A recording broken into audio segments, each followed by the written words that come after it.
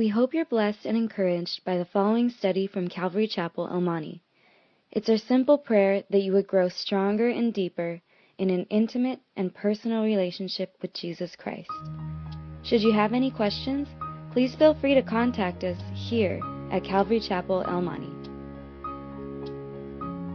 So, I'm almost prepared. I've got my Bible. I got my Calvary t-shirt.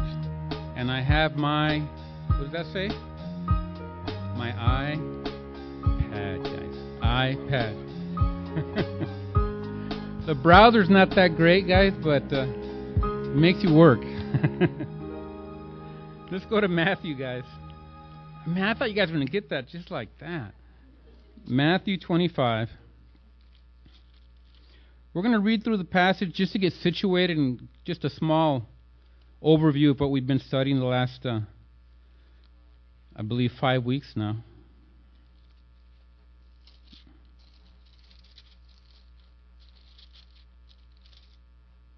Matthew 25, verses 31 through 46. Everybody got it? Amen? When the Son of Man comes in his glory, and all the holy angels with him, then he will sit on the throne of his glory. All the nations will be gathered before him, and he will separate them one from another, as a shepherd divides his sheep from the goats. And he will set the sheep on his right hand, but the goats on the left. Then the king will say to those on his right hand, "Come, you blessed of my Father, inherit the kingdom prepared for you from the foundation of the world. For I was hungry, and you gave me food. I was thirsty, and you gave me drink. I was a stranger, and you took me in. I was naked, and you clothed me. I was sick, and you visited me. I was in prison, and you came to me." Then the righteous will answer him, saying, "Lord, when did we see you hungry and feed you, or thirsty and give you drink? When did we see you a stranger and take you in, or naked and clothe you? Or when did we see you sick or in prison and come to you?" And the king will answer and say to them, "Assuredly I say to you, inasmuch as you did it to one of the least of these, my brethren, you did it to me." Then he will also say to those on the left, "Depart from me, you cursed, into the everlasting fire prepared for the devil and his angels. For I was hungry, and you gave me no food. I was thirsty, and you gave me no drink. I was a stranger, and you did not take me in. Naked, and you did not clothe me. Sick and in prison, and you did not visit me." Then they also will answer him and say, "Lord, when did we see you hungry, or thirsty, or a stranger, or naked, or sick, or in prison, and did not minister to you?" Then he will answer them, saying, "Assuredly I say to you, inasmuch as you did not do it to one of the least of these, you did not do it to me."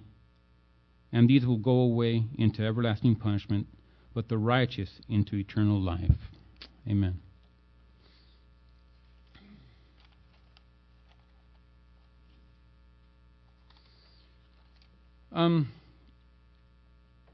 We've been going through this for several weeks now. I just kind of want to go over a quick review so we know what's going on.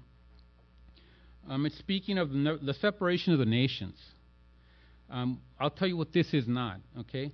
It's not the judgment seat of Christ, or the Bema seat as we might know it, where all Christians will be judged, not condemned, but judged, and will be rewarded, or not rewarding, according to how they've lived their Christian life, how they've handled that gift of salvation.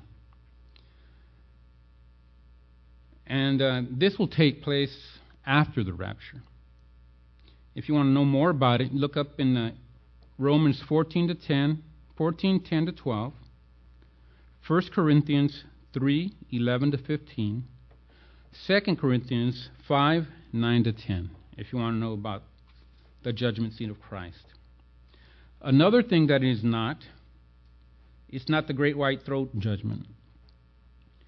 The great white throne judgment takes place after the millennium, after the 1,000 years of Jesus, and his people here on earth. At that judgment, Jesus will judge those wicked who have died and remain wicked. And he will assign them to the lake of fire reserved for the devil and his demons. Okay? You can study that in Revelations 20, 11 to 15. So I'm just trying to get us situated as to what we're reading here, okay, guys? This, what we're reading today, this is a separation of the nations. It's a separation of the Gentile people who lived through the tribulation and came to Christ, and the ones that didn't come to Christ. He calls the ones on his right the sheep. What do the sheep do? They follow the shepherd. And the ones to the left he calls the goats, because the goats are always a rambunctious bunch.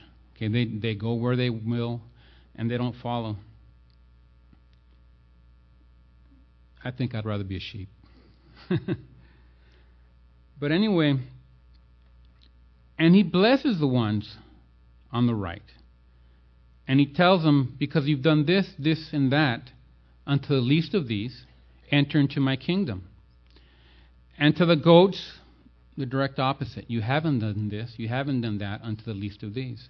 So basically, what we see here is not salvation by works. That would be inconsistent with the whole Bible. Okay. Basically, what we're seeing here is what they say, the proof is in the pudding. Okay. If it walks like a duck, if it swims like a duck, and it quacks like a duck, what is it? It's a duck. It's just the condition of their heart gives evidence as to who they are. So obviously, from what we've heard here, Christ is calling the sheep his Christian people, right? Because that's what they reflected. That's what was reflected from their heart. That was their attitude. They weren't doing things to convince Jesus.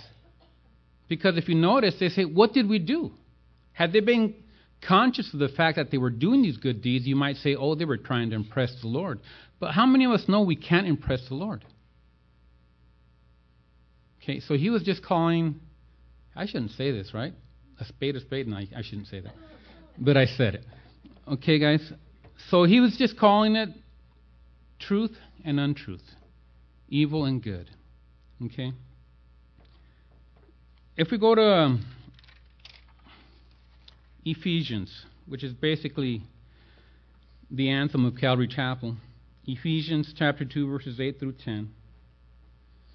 Just to further firm up in your minds that this isn't teaching salvation by works. Ephesians chapter 2, verses 8 through 10 say as follows: For by grace you have been saved through faith, and that not of yourselves. It is the gift of God, not of works, lest anyone should boast. For we are his workmanship. Check out, I love this verse. We are his workmanship, created in Christ Jesus for good works, which God prepared beforehand that we should walk in them. So who are doing the good works? Those that were created in Christ Jesus. Amen? You understand that? That we should walk in them. He created them beforehand that we should walk in them. They weren't works that we prepared in our hearts and did for him. That's what he had prepared for us after we knew the gratitude of heart, after we knew his love, after we knew his compassion.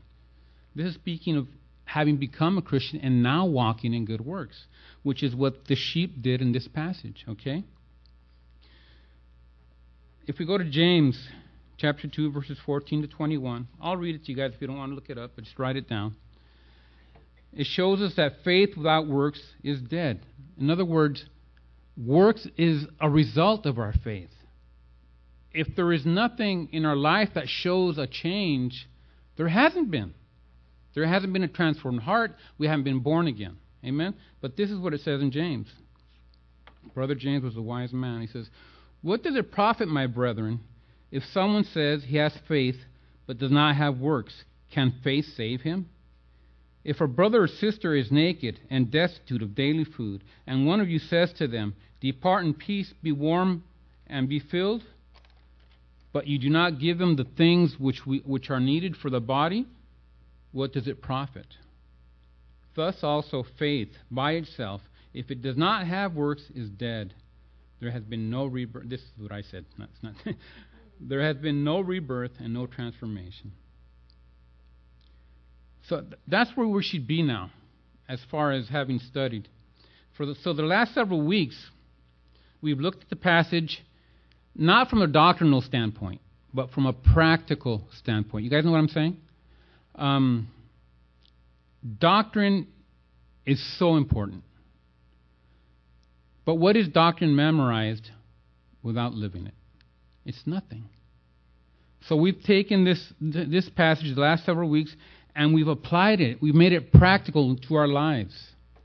We haven't argued about who is being taken care of by these Gentiles. We haven't said, you're off on this point or on that point. No, we're being practical and we're applying it to our lives, right? Normally in Calvary Chapel, we go book by book, chapter by chapter, verse by verse. Okay.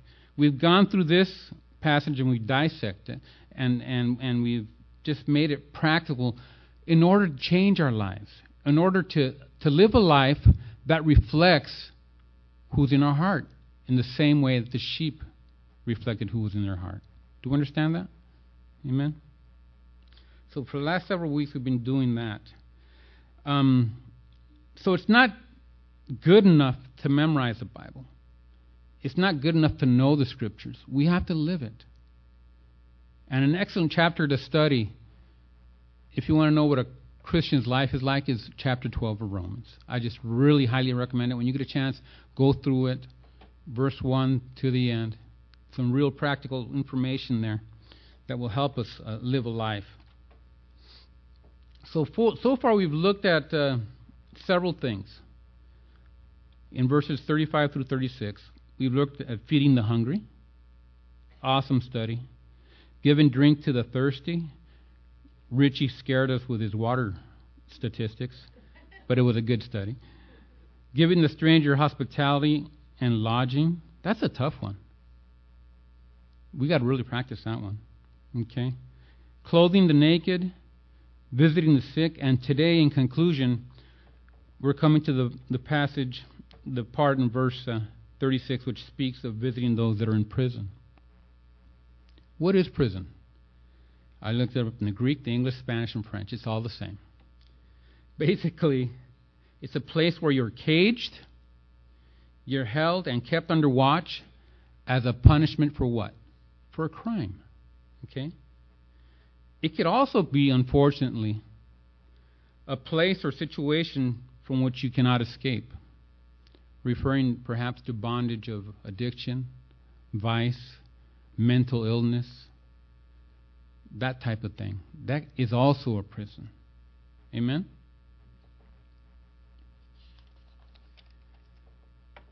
I don't know if Brother Billy and Sister Martha are aware of certain facts, but I looked them up. Since my brothers were doing the same thing, I thought I'd throw out some numbers also.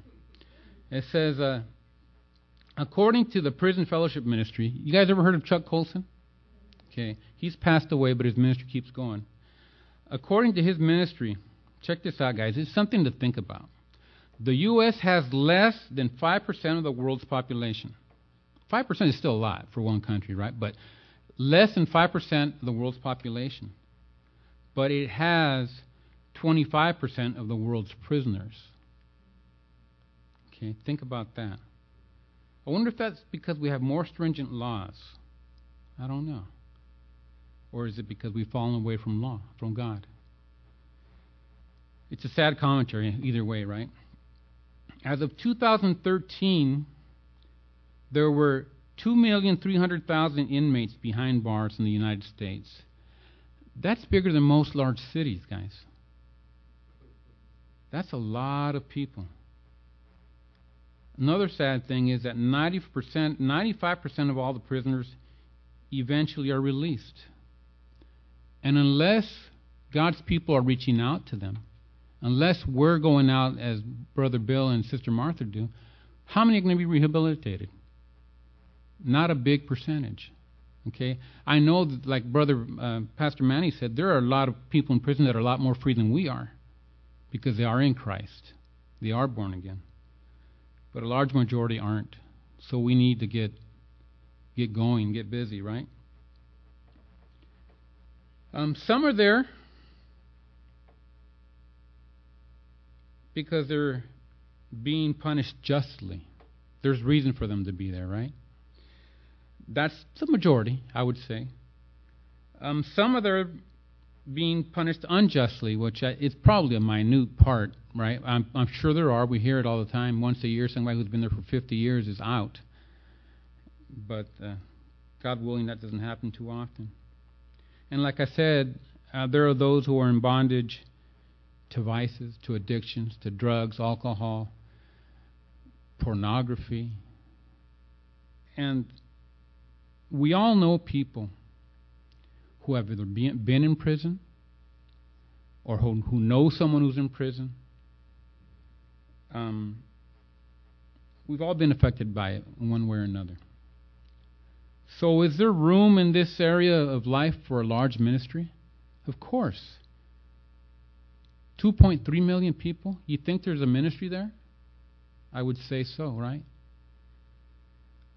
And it's a matter of extending our hands, and being the arms, the legs, and the hands of Christ.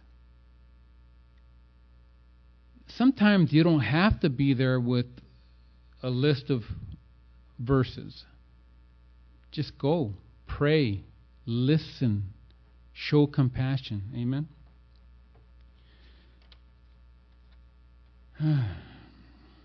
I mean, some of them might be related to us.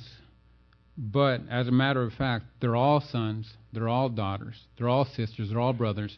They're all someone's mom or someone's dad. So it's a sad situation. Would you agree? Amen? It's a sad situation. And it's affected us in one way or another. I mean, I know people here who have been in prison. And the Lord's done a tremendous work in their lives. And that's just a testimony of God's grace and His power. But someone reached out to them. What are we doing about it? The question does arise, though, in our minds, in our hearts. And we say, but aren't they getting due justice? Aren't they there because they deserve to be there? And simply put, yes. That's why they're there, because they deserve to be there. But that doesn't eliminate the need for them to know Christ. It increases the need for them to know Christ. I mean, they're there because they deserve to be there. As a matter of fact, if we read in Galatians 6, it says, do not be deceived. Do not be deceived. God is not mocked. For whatever a man sows, that he will reap also. For he who sows to his flesh will of the flesh reap corruption. But he who sows to the Spirit will of the Spirit reap everlasting life. So answer this question in your hearts, and then I'll answer it out loud. And wait before you get shocked by the answer, okay? So are they worthy or deserving of another chance? What do you guys think? Absolutely not. Absolutely not. Are any of us worthy of another chance? No, that's why they call it grace. We don't get another chance because we deserve it. We get another chance because our God is good. He's always good. Amen? So people want to moan and groan, they don't deserve it. You know what? You're right. But did you deserve it? Some of us are more falling in our sin and sinful behavior than those guys in prison, and we're complaining. Yeah, they're not deserving, but neither are we. But by God's grace, we're here. Amen? If you don't believe me, the Word will prove it. Romans 6:23 says, for the wages of sin is what? So were we worthy of forgiveness? We had sinned till the bag was full. I mean, we sin and sin over. But the gift of God is eternal life in Christ Jesus our Lord. Amen? I'd like to say those are overly used passages, but they're not overly used because they bring so much truth, so much revelation to our lives. Romans 3:21 through 23 says, But now the righteousness of God, apart from the law, is revealed, being witnesses by the law and the prophets, even the righteousness of God through faith in Jesus Christ to all and on all who believe. For there is no difference, for all who? All have sinned and fall short of the glory of God, being justified freely by what? His grace through the redemption that is in Christ Jesus. So we were all in the same boat. None of us are worthy. And if you say those guys in jail, man, they're murderers, thieves, drug addicts, and killers, you're right. But what we received freely, we should give freely. You guys know that passage in chapter 10 of Matthew, verse 8? It's speaking of the talents, of going out and helping people, but we need to apply it also to grace. What we received by grace we freely give also. When we go out there and we see these people, we're no better than they are. In the eyes of God, they're just as precious as Bob Young or Mark Barrios. It doesn't matter. It doesn't matter that he's Celestial Bob. Okay? Doesn't matter at all. I'm just as precious in God's sight. And so are those prisoners. So where does God stand on this issue? Well, to start off with, we saw here that Jesus was really pleased with this issue, right? Of visiting the prisoners. Because that's what the sheep did. And this pleased him tremendously. Okay? In Hebrews 13, we read, Paul speaking to the Jewish Christians, he says, Keep on loving each other as brothers and sisters. Don't forget to show hospitality to strangers. So some who have done this have entertained angels without realizing it. Remember who? Remember those in prison as if you were there yourself.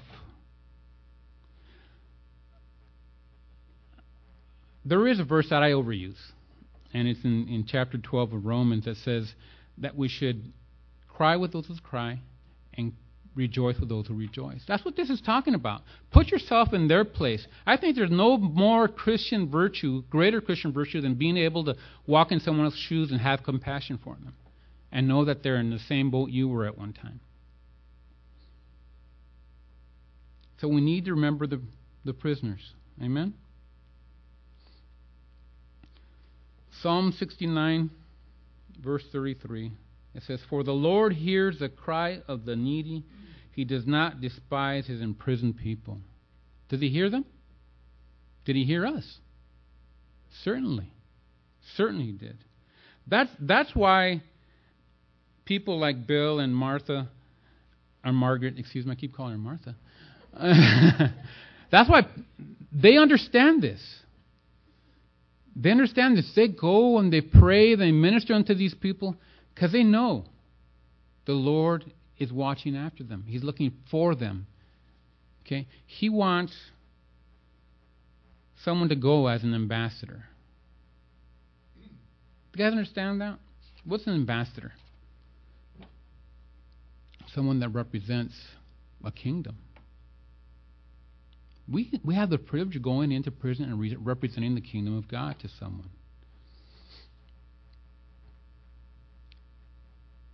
Isaiah 61, verse 1 says, keep in mind this is also quoted by Jesus in Luke 4:18. It says, the Spirit of the Lord is upon me, because the Lord has anointed me to preach good tidings to the poor. He has sent me to heal the brokenhearted, to proclaim liberty to the captives, and the opening of prison to those who are bound. Should prisoners have hope? Of course. Of course. Do they escape their circumstances of having done something earthly wrong? No. More often than not, they're going to stay in prison. But they're freed. And what does the Word say about those who are freed by Christ? freed indeed. Amen? It's an amazing ministry. It's an amazing way to close out this chapter and realize that we have this opportunity to go out and touch people, be ambassadors of Christ. Let's go to 2 Corinthians, guys, chapter 5.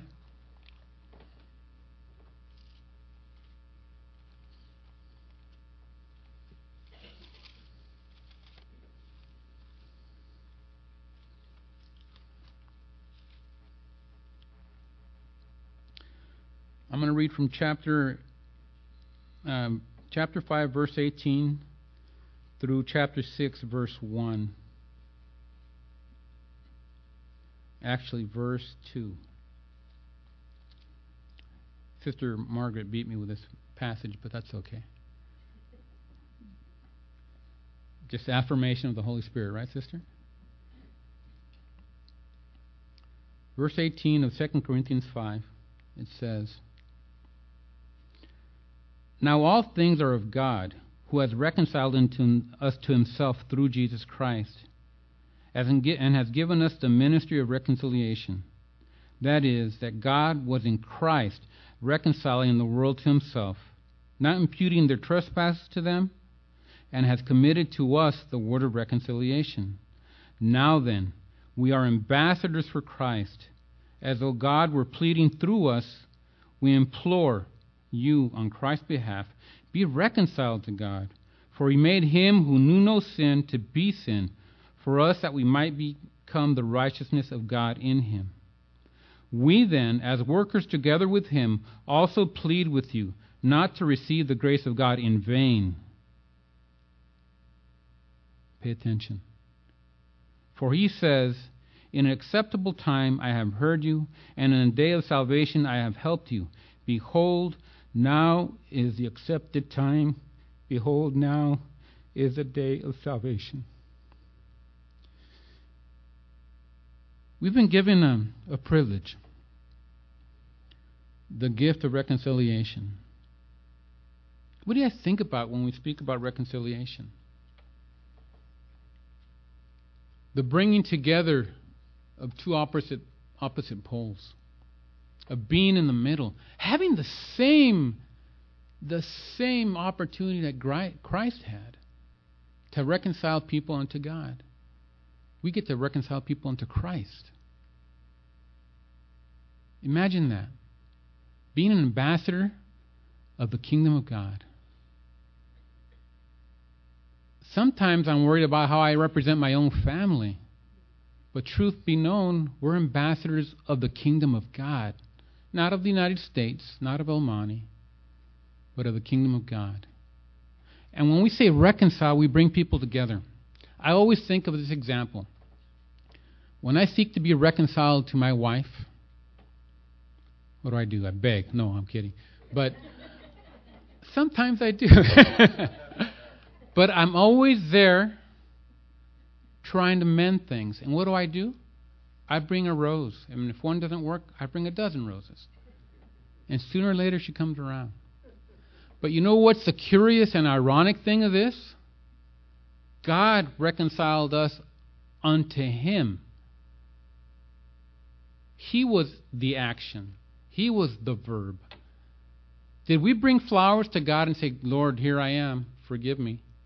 No. He sent his Son, one flower, for all humanity, and reconciled us unto him by the blood of his Son. Now we have this opportunity, guys, to go into prisons, to go into people's homes that we know are addicted or troubled or mentally off. And we have this ministry of coming to a prison and talking to people about Christ. Amen? The Lord is good, guys. He is so good. He's good all the time. Amen? In a few moments, we're going to have communion. I'm going to ask Pastor Manny to come by. Where is he?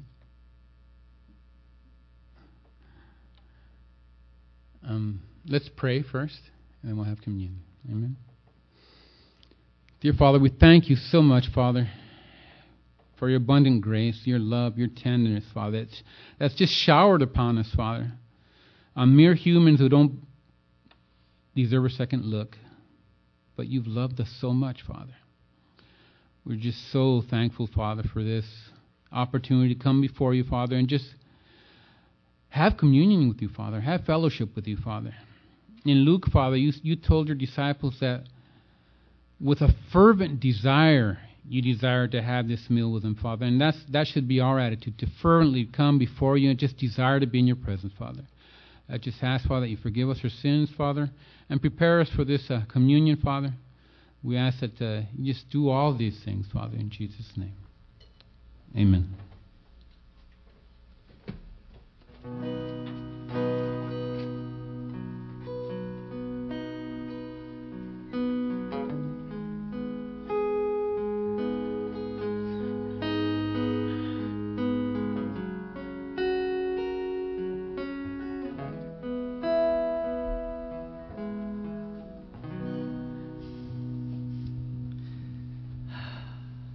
Thank you, Mark. We're going to have communion now, and I was just so blessed by a lot of the things that Mark shared, just everything. You know, you never think like, well, the mentality that someone would actually come with the thought that someone's not worthy to be visited. But unfortunately, there are those out there. I think myself growing up, even as a kid, you know, just visiting my dad who was in prison.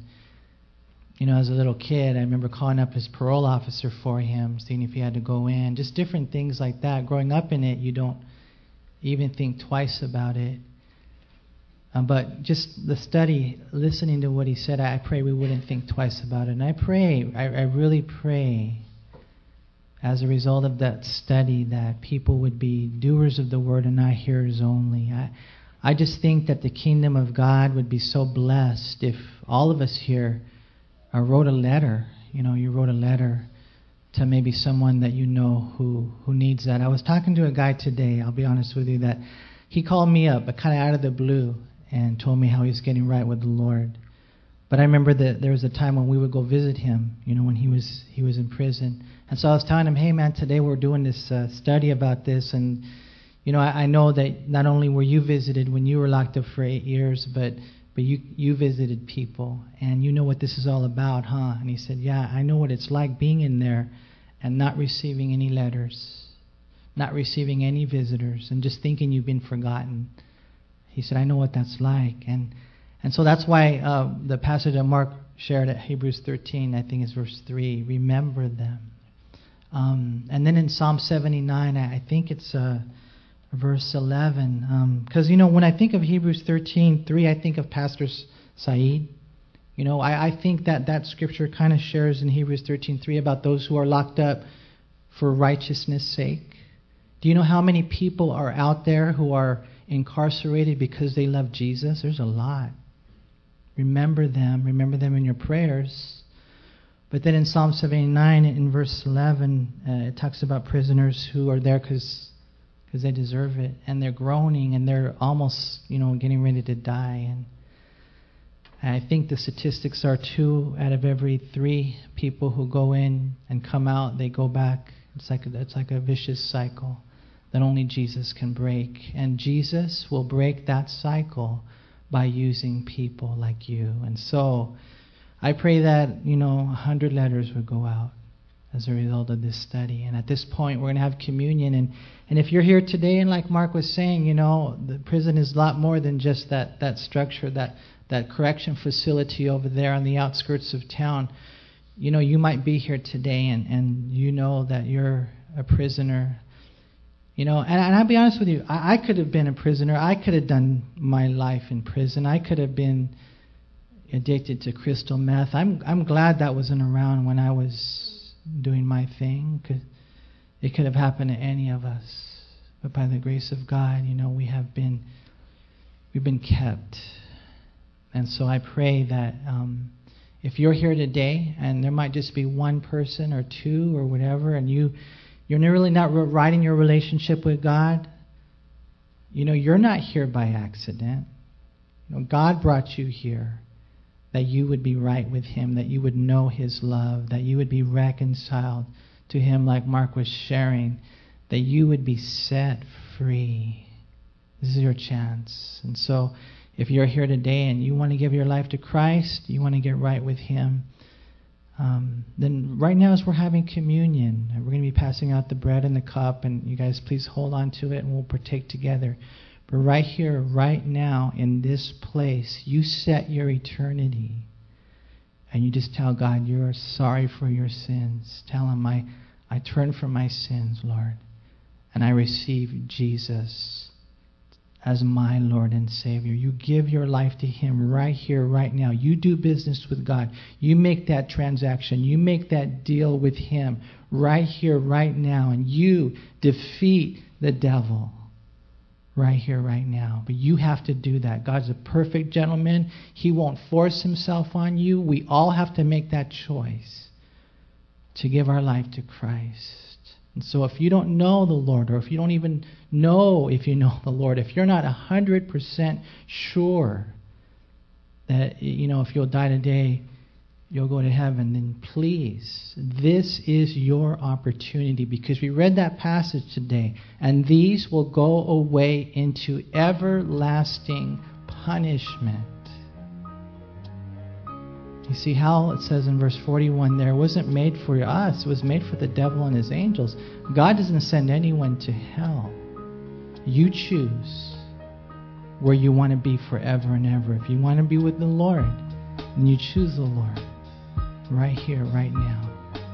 So please, by the grace of God, the mercy of God, the love of God, give your life to Christ today.